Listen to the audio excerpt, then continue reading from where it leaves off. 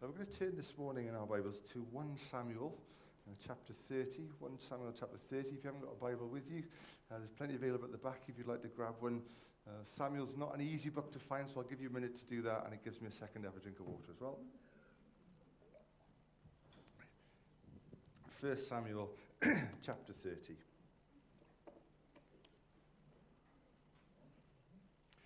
There's a bit of history to this moment that we'll talk about in just a moment. So there's some confusing elements. We'll hopefully look at that as we get into the word today. But an incredible moment in David's life. David and his men reached Ziklag on the third day. Now the Amalekites had raided the Negev and Ziklag. They'd attacked Ziklag and burnt it, and taken captive the women and everyone else in it, both old and young.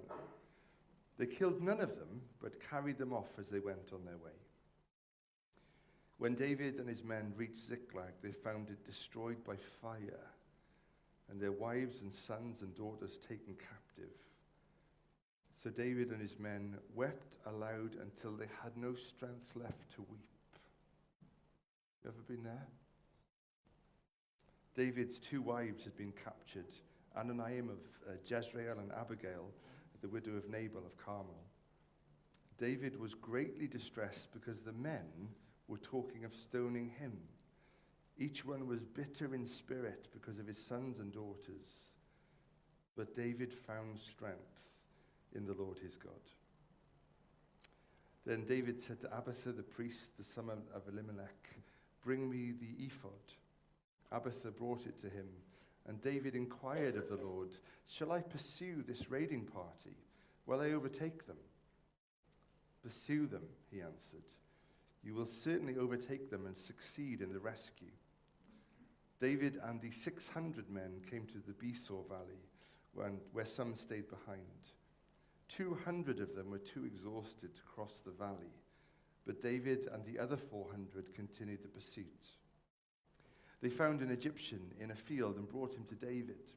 They gave him water to drink and food to eat, part of a cake of pressed figs and 2 cakes of raisins.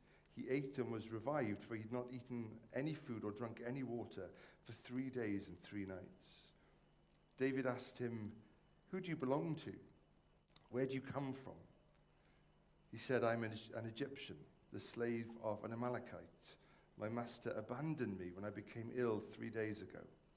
We raided the Negev of the Ketharines, some territory belonging to Judah, and the Negev of Caleb, and we burnt Ziklag."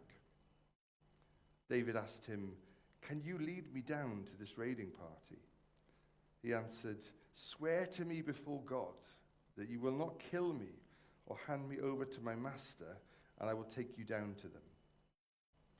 He led David down, and there they were, scattered over the countryside, eating and drinking and reveling because of the great amount of plunder they'd taken from the land of the Philistines and from Judah. David fought them from dusk until the evening of the next day, and none of them got away except the 400 men who rode off on camels and fled. David recovered everything the Amalekites had taken, including his 2 wives. Nothing was missing, young or old, boy or girl, plunder or anything else that had been taken. David brought everything back. He took all the flocks and herds, and his men drove them ahead of the other livestock, saying, "This is David's plunder." Then David came to the 200 men who'd been too exhausted to follow him and were left behind at the Besor Valley. They came out to meet David and his men with him. As David and his men approached, they asked them how they were. But all the evil men and troublemakers among David's followers said, "Because they did not go out with us, we will not share with them the plunder they've recovered. However, each man may take his wife and children and go." But David replied, "No, my brothers, you must not do that with what the Lord has given to us. He protected us and delivered into our hands the raiding party that came against us. Who will listen to what you say? The share of the man who stayed with the supplies is the same of that as him who went down to the battle. All shall share alike." David made this statute, an ordinance for Israel from that day to this. When David reached Ziklag, he sent some of the plunder to the elders of Judah who were his friends, saying, "Here is a gift from you, from the plunder of the Lord's enemies." David sent it to those who were in Bethel, Ramoth, Negev, and Jatir, all those who were in Aroer, Siphmoth, Epinith, and Rakal, and all those towns of the Jermelites and Kenites. To those in Hormah, he just put this in just to make a fool of me, and Bor Ashan, Atak, and Hebron, and to those in all other places where he and his men had roamed. This is the word of the Lord. Thanks be to God. I don't know if you saw the story this week in the papers, but it was about an advertising agency who'd been hired to promote holidays in the Philippines. And they were having a big push on holidays out there, and they had this campaign called Love the Philippines. And an advertising company was brought in, they were looked after, they had hotels given to them in the Philippines, the best treatment that you could hope for, the best hotels, the best meals, everything. And they were tasked with making a video that would advertise the Philippines to the world as a holiday destination. And so a video was made, it was released, it was put out in cinemas, on YouTube, on TVs, almost any way you can show a video. This video, Love the Philippines, was shown. But there was only one problem with it. They'd borrowed some footage that they themselves hadn't filmed. And as it turned out, it wasn't footage of the Philippines. It was footage of the United Arab Emirates and of Brazil instead. And so the people of the Philippines were furious that this advert that was meant to advertise holidays there was actually advertising another part of the world. And I wonder, when it comes to our faith, when it comes to following Jesus, if there are moments when it feels like this should look different to how it looks. This should feel different to how it feels. Lord, I love you. Lord, I trust you, but I didn't think that following you would lead me here. Yeah. Been there? Amen.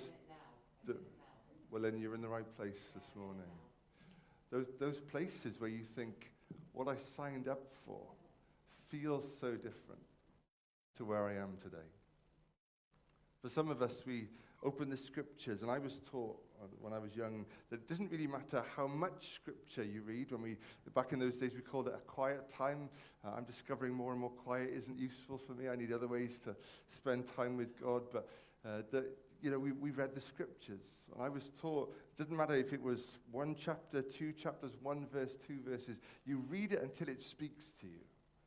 And that's been my practice whenever I read the Bible, to read it until something speaks to me. And very often there'll be a revelation or a promise, and it'll leap out. Everything else is interesting and exciting, but there'll be something there that's in full color. And there'll be something for me to hold on to. And maybe you've had that experience. You've gone to the Word for an answer, and God has spoken to you in some way. And you've carried that. And you're still waiting to step into the place that the Bible was meant to guide you into. How many of us have been there? Lord God, I trust you to comfort me, but my heart is still broken. Lord God, I trust that you are my healer, and yet my body is still broken. I trust you to forgive me, but when I think about myself, I still feel shame. I still feel darkness. Lord God, I want to parent in the way that you call me to. I want to raise my children in the way of the Lord, and yet it feels like I've done everything right, and I'm not seeing what I thought your word had promised I would see. Sometimes we live, don't we, between these places of promise and the place that we find ourselves in. I wonder if this morning you were to put yourself in a cave and to gaze out of it, what the view would be today. This week, as I've been preparing for this morning, I kind of want to pick up from where we were a couple of weeks ago. I'll explain that in just a moment. But there's a moment here where David, it says, finds strength in God. He finds strength in God. And for all of us today, I want to really look at that, what that means. And seek to minister that to our hearts and lives today. How do we find strength in God? Before we do, I just want to run through, if I can give you kind of a plotted history of what has led to this point, because this probably isn't a chapter that you've spent a lot of time in. It's not a chapter that I've spent a lot of time in, so I just want to give you a quick history. I'll try and do this quickly. Can we stay together for this? I'll probably talk quite quickly. If you can listen quickly, that would be great. But I want to go back to an early point in this man called David's life. To a point in time, and it's hard to imagine this now, given his position in history, his position in Scripture, but a point in time when nobody had heard of this guy called David. He was out in the fields looking after his dad's sheep, which was always the job for the youngest in the family, the runt of the litter.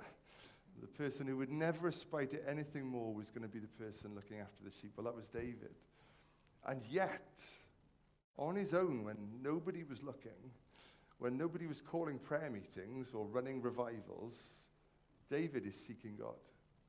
Out there in his fields, just worshipping the Lord. Remarkable in a day when the primary way that you approach God was through temple and sacrifice.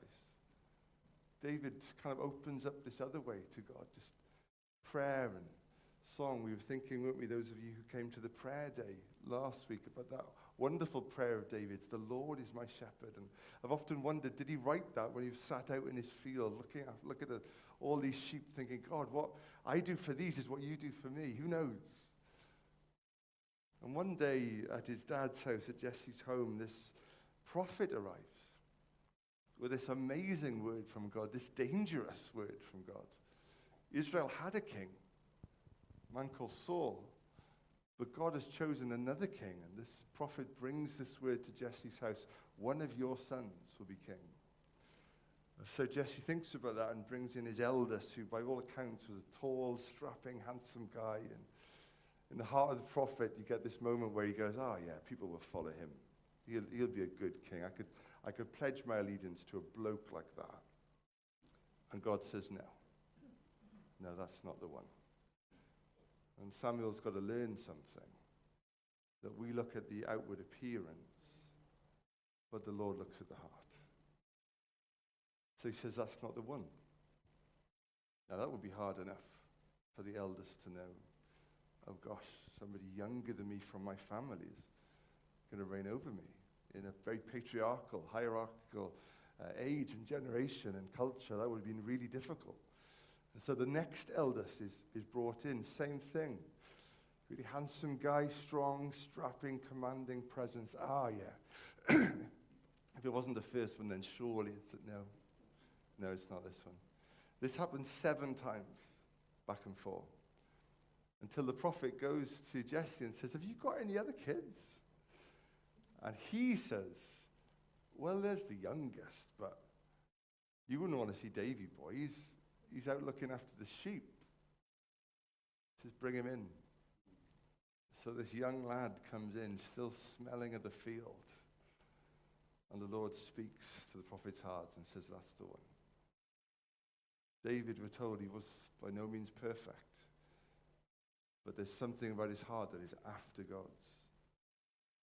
Since God is looking at the heart, God knows he's the one. And so the prophet comes to this young lad and pours the anointing oil over his head, something that only ever happened to prophet, priests, and kings in the Old Testament. The symbolism is so powerful here. I'm sure whispering into the young boy's ear, this means one day you will be king. So David has a promise over his life. What do you do with that as a young person? Well, what we do know is that in a few chapters later, when there's a threat to Israel and the brothers all go off to war, when they come looking for David, he's still in his field. He's still looking after his sheep. He doesn't try and meddle or interfere with God's plans. He just waits on it. So they come and get David and say, oh, your brothers need some food. So he goes down to the battle and is enraged by this man who's described as a giant, Goliath, who's there defying God and the armies of Israel. And you know the story well. David runs with all this courage at Goliath, armorless and alone. And in the name of the Lord strikes him down. And there's this huge victory. against Goliath and the Philistines that day. It's not decisive. The Philistines, as we'll see, will be a major threat for Israel for many years to come yet, but this is a huge blow to them to lose their champion. And David is honored. So David is then moved into the palace. He becomes best friends with the king's son, Jonathan, and is given one of the king's daughters, as his wife. So you might think now that having been rejected at home, but called by God, now being moved into a place of royalty, of being a kind of a son-in-law to the king and best friends with the king's son, that the fulfillment of this promise is quite near. You would have thought it, wouldn't you? You would have thought, well, yes, God, I can see the next steps. We're taught, aren't we, in the Christian life to kind of follow that trail of breadcrumbs that God is leading for us. Surely now, God, it won't be long. One of the things about David was he was a fierce fighter, fierce warrior. He could command armies and had brilliant military strategy. And fairly soon he rises through the ranks of the military. And there's this song that the women of the nation are singing. Yes, Saul, the current king, he's slain his thousands, but David has slain his tens of thousands. Now, if you're the kind of person that's very secure in your position and thinks, well, yeah, of course, I'm the king, he commands an army, of course the numbers aren't going to equal out, of course it's going to be different, that's not a problem. Saul was not that way. And this deep jealousy runs through him. A jealousy that actually allows this torment, this spiritual torment. He's tormented by an evil spirit and is coming through this character flaw of jealousy.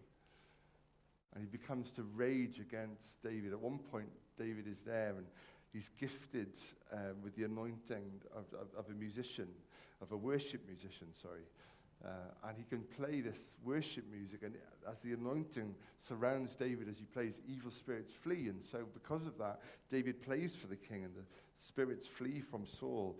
But one time Saul is so angered that David is getting popular and noticed that he grabs a spear and flings it at David, who just narrowly escapes it. And so David, who's been rejected by his own family, then faces the rejection of effectively his adopted family. The king doesn't want him. He's got to leave home, leave his new wife, leave his best friend. And if you know the story well, that's a real bitter moment for David. And him and Jonathan love each other deeply. And so for the next 10, depending on who you read, 10 to 13 years, David is on the run from a mad, evil-possessed king. How many people know that sometimes when God speaks, you think, oh, great, it's all going to be sunshine and roses? Not so much. So you and I are born into a battle. In the spiritual realm, the word of the Lord has the ultimate authority. But whenever God speaks, the enemy is not about to sit back and let you take territory. There will always be pushback. Sometimes we see those things as maybe I'm going in the wrong direction. Sometimes it should just confirm to us you're rattling the right cage. David is on the run. He eventually settles in this little village, a place called Keilah. And he looks after the place. A few times they're attacked, and he kind of marshals the men of the village, and they're able to push back their enemies. And he's got a little following there. Things are going well there. But Saul hears about this. And David knows it. So David goes back to the Lord to inquire of the Lord. That's a phrase we read so often through the book of Daniel. Where are we? 1 Samuel. Probably true of Daniel as well, but let's stick with David for now. David inquired of the Lord. The deep thing to have a heart after God is to keep asking, God, what are you doing? So David goes to the Lord and says, Lord, will Saul come and attack me? And the Lord says, yep. Sometimes God doesn't always give you the answer you want, does he? And he says, well, when Saul does come with his men, will the people of this town protect me and hide me? And the Lord says, no. Are you tracking this? So he's been rejected by his own family. Surely David can't be king. He's now been rejected because of his success from the royal household in which he was adopted. And now he's found a home in this village. He's protected them and provided for them. And now they're about to hand him over as well. So David has got to flee from there. He flees into the wilderness. Now, there's a period of his life when there's a whole bunch of people who are out in the wilderness. The Bible describes them as people who are either in debt or desperate or discontented, dejected. So kind of the rejects of society. They can't hold down a job, they can't provide for their family, and so they find themselves out in the wilderness. And what's so interesting about David is that he's able to gather these men together. He's not yet been crowned king, but he's acting as a king, which is interesting, isn't it? Sometimes when you have a spiritual anointing for something, you've got no position to do it, but God is still going to do it in you and through you because it's just part of who you are. And this is David. He begins to lead these people. At one point, it reaches to 400 of these people start following David. Eventually, by the time we get to this chapter, it goes up to 600 people. But they can't stay in the wilderness because of the threat of Saul hunting him down and looking for him. So the only place they've got left to go is to the enemy, to the Philistines. Now this would have cost David. David, who was so loyal to his God, so loyal to his people, who riled against found this courage to fight against the enemies of God's people, to go and live with the Philistines would have been a tough thing.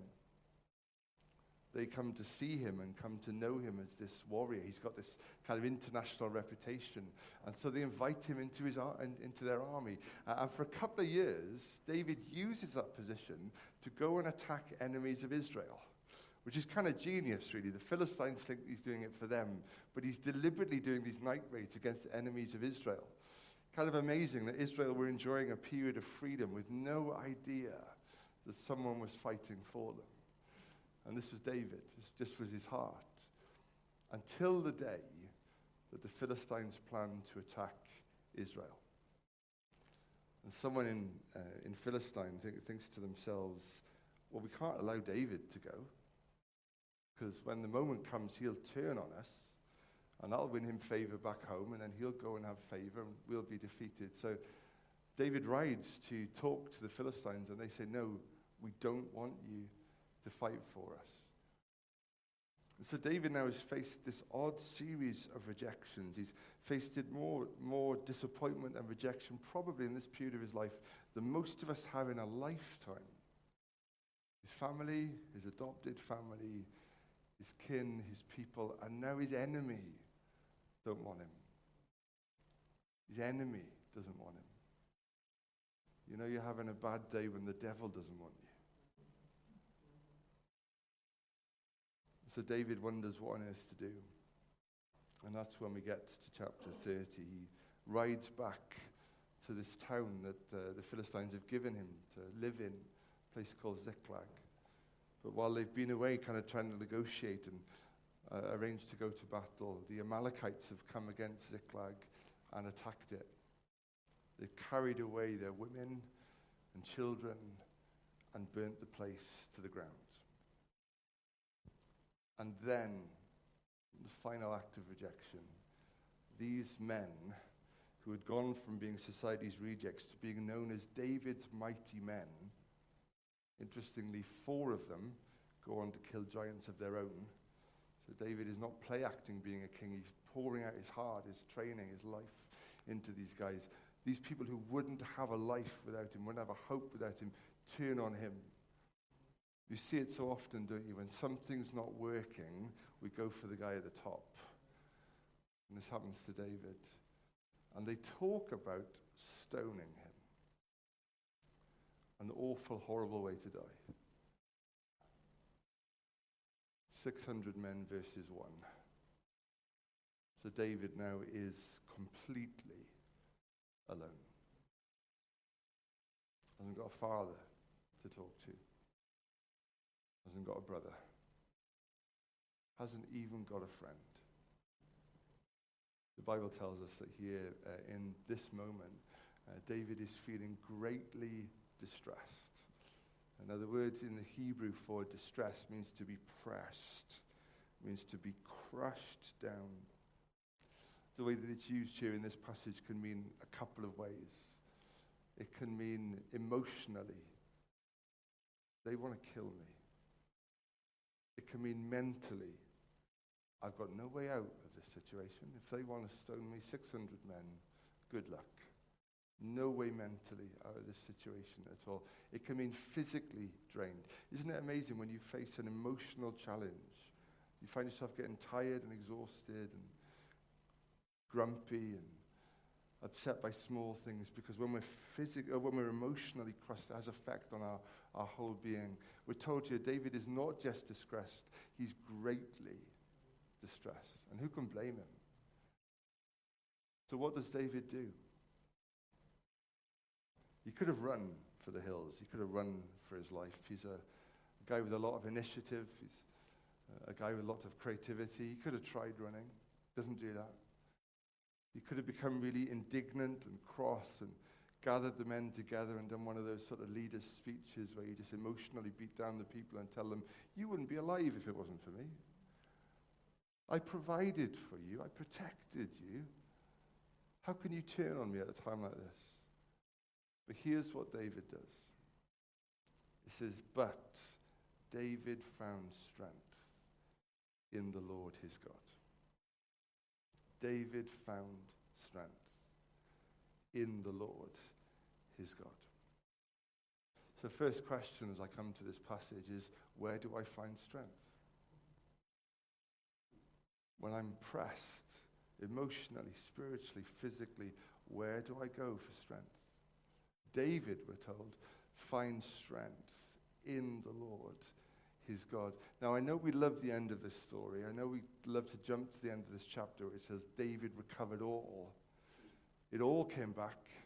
And David is so generous with what's been given. We love the end of this story, but we don't get there without this moment. David finds strength.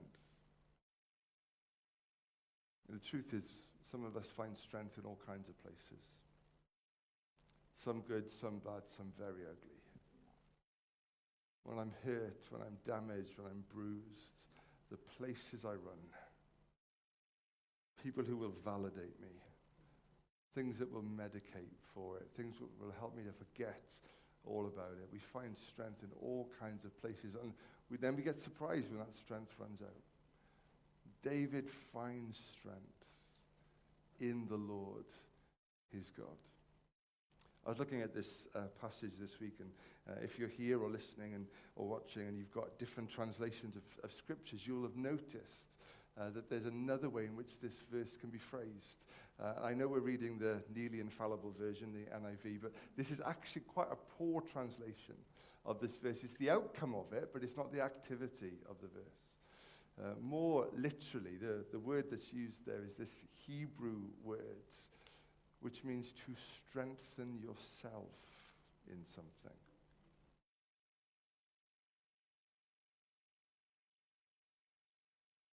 There are times when you will have to strengthen yourself. When there will be no one else to stand with you. And you will face the decision, do I run? Do I fight it in my strength? Or will I strengthen myself? The last half of that word means to bolster something. Like if there was a wall that was kind of weak and you went and you put more bricks into it, you'd strengthen the wall. Or if there was a bridge and it was weak and you put more wood into it, you'd build up the bridge. That's why in the New Testament, Paul talks about encourage one another and build one another up. And in recent years, the Lord has placed, and rightly so much emphasis on us as a fellowship together, encouraging one another, supporting, cheerleading one another. But what happens on the day when there is no one to do that? What happens in those situations when others are blind or ignorant to our hurt and our loss? And we will have to strengthen ourselves. This word in the Hebrew is translated as strengthen, but it also can be translated as encourage as well. It's that old word encourage, the last part meaning courage. When we encourage someone, we literally put courage into them. We literally speak strength into them. I wonder if you've ever been in a situation where you've had to encourage yourself. coach yourself. We learn here a lot these days, don't we, about leadership. And only a couple of weeks ago, we were looking at some very strong moral failures in leadership that highlight the fact that the hardest person to lead is yourself. It's amazing, isn't it, how full we are of great advice for other people. Do so poorly when it comes to guiding ourselves. We all love those activities where we go and write a letter to our younger self. Well, our younger self is never going to read that letter. What about writing a letter to your future self? Or for some of us, to our present self. David encouraged himself. But notice that he didn't encourage himself in himself. There's a way of encouraging which can be quite discouraging, actually. When you're facing a situation and you don't know if you can handle it, and somebody comes to you and, well-meaning, they're trying to encourage you, but they say things like, you can do this. You've got this. And you know you can't. You know you won't. Because the reason why the hardest person to lead is yourself is because you know yourself better than anyone else. You spend more time with you than anyone. The person you listen to most is you, whether you realize that or not. So how are we speaking to ourselves? How are we encouraging ourselves? If it's only ever, I can do this, you're going to find that runs out quite quickly. If I've got to encourage myself with myself, I won't get very far. In fact, if I think about myself too much, I get quite discouraged rather than encouraged. David doesn't encourage himself in himself. He encourages himself in the Lord. I love that passage when Paul is writing at one point, and he describes his ministry, and then he says, but after I have preached to others, I then preach to myself, so that I will not be found unworthy of the prize to which others are called. How often have we done that? Preached to ourselves. Encouraged ourselves, not in who we are or what we can do, but in the Lord.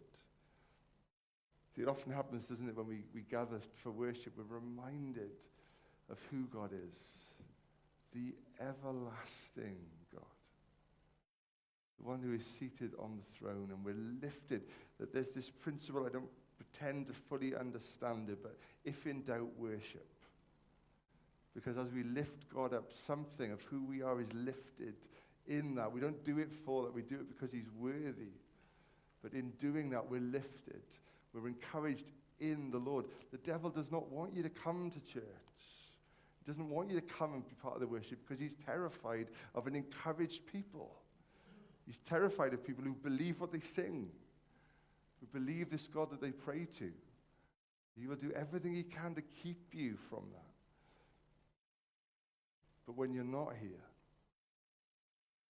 and when times are hard, when people abandon you, and they will, because the Lord has not surrounded us just with angels, but with human beings. And so there will be disappointment.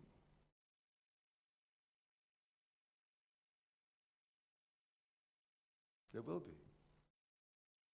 Don't encourage yourself in others. Encourage yourself in the Lord. And I wonder today if the Lord just wants to whisper to someone, I have strength for you. And you've run so many places looking for strength. I've got encouragement for you. And you've run so many places looking for encouragement. I've got comfort for you. And you've run so many places because there's an instinct, isn't there? There's a way in which we will lead ourselves. But if you will lead yourself to me, God says, there is a strength that is sufficient. There's a grace that will not fail you. There's a love that you can't exhaust. Run to him. Run to him. We see it, don't we, in the ministry of Jesus.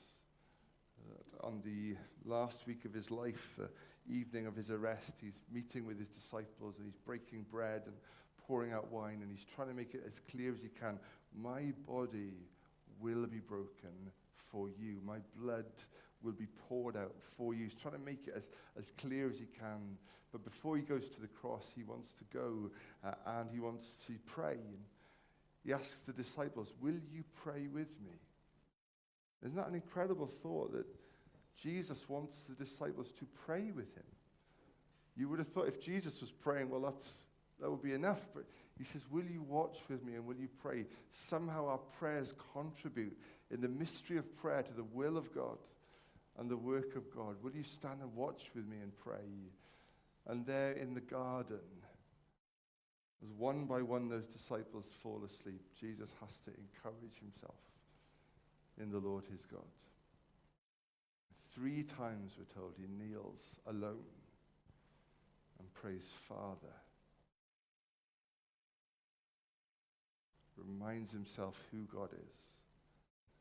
Abba. Pressed on every side. Physically, emotionally, spiritually, crushed. Not my will, Father. Not what I want. The Jesus who taught his disciples to pray, your kingdom come, your will be done, goes there himself.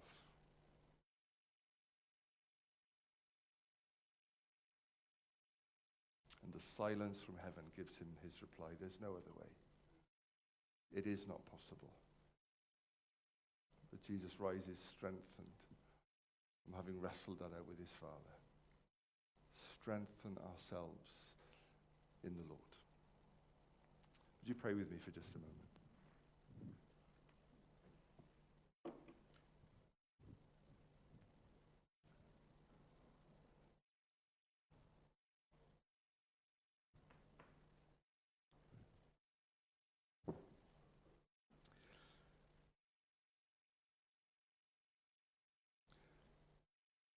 Just in this moment, let's just seek to do some of that. Encourage yourself today. Strengthen yourself in who God is, in the promise he's spoken over your life, in your purpose, in your place, in the passion that he has for you. We see it time and time again, don't we, in the Psalms, the psalmist addressing themselves. Why are you downcast? Place your hope in God.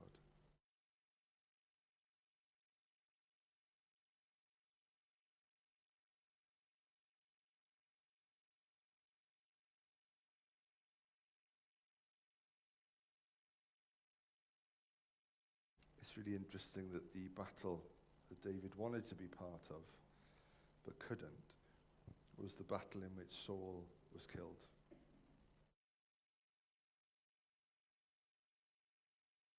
There may well be a reason for the pain, a purpose.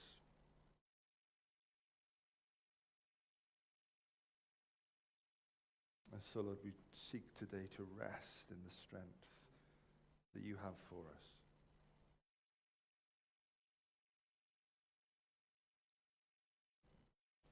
And in those situations, Lord God, where we go chasing other things and leaning into other places, would you help us to speak, to address ourselves, to call ourselves back to who you are and what you've done. Lord, we confess that often we do go meddling.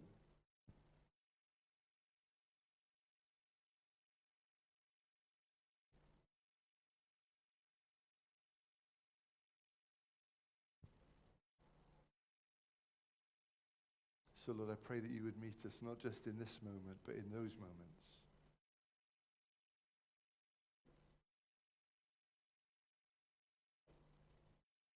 And would you lavish upon us today, God, your power, your purpose, your peace.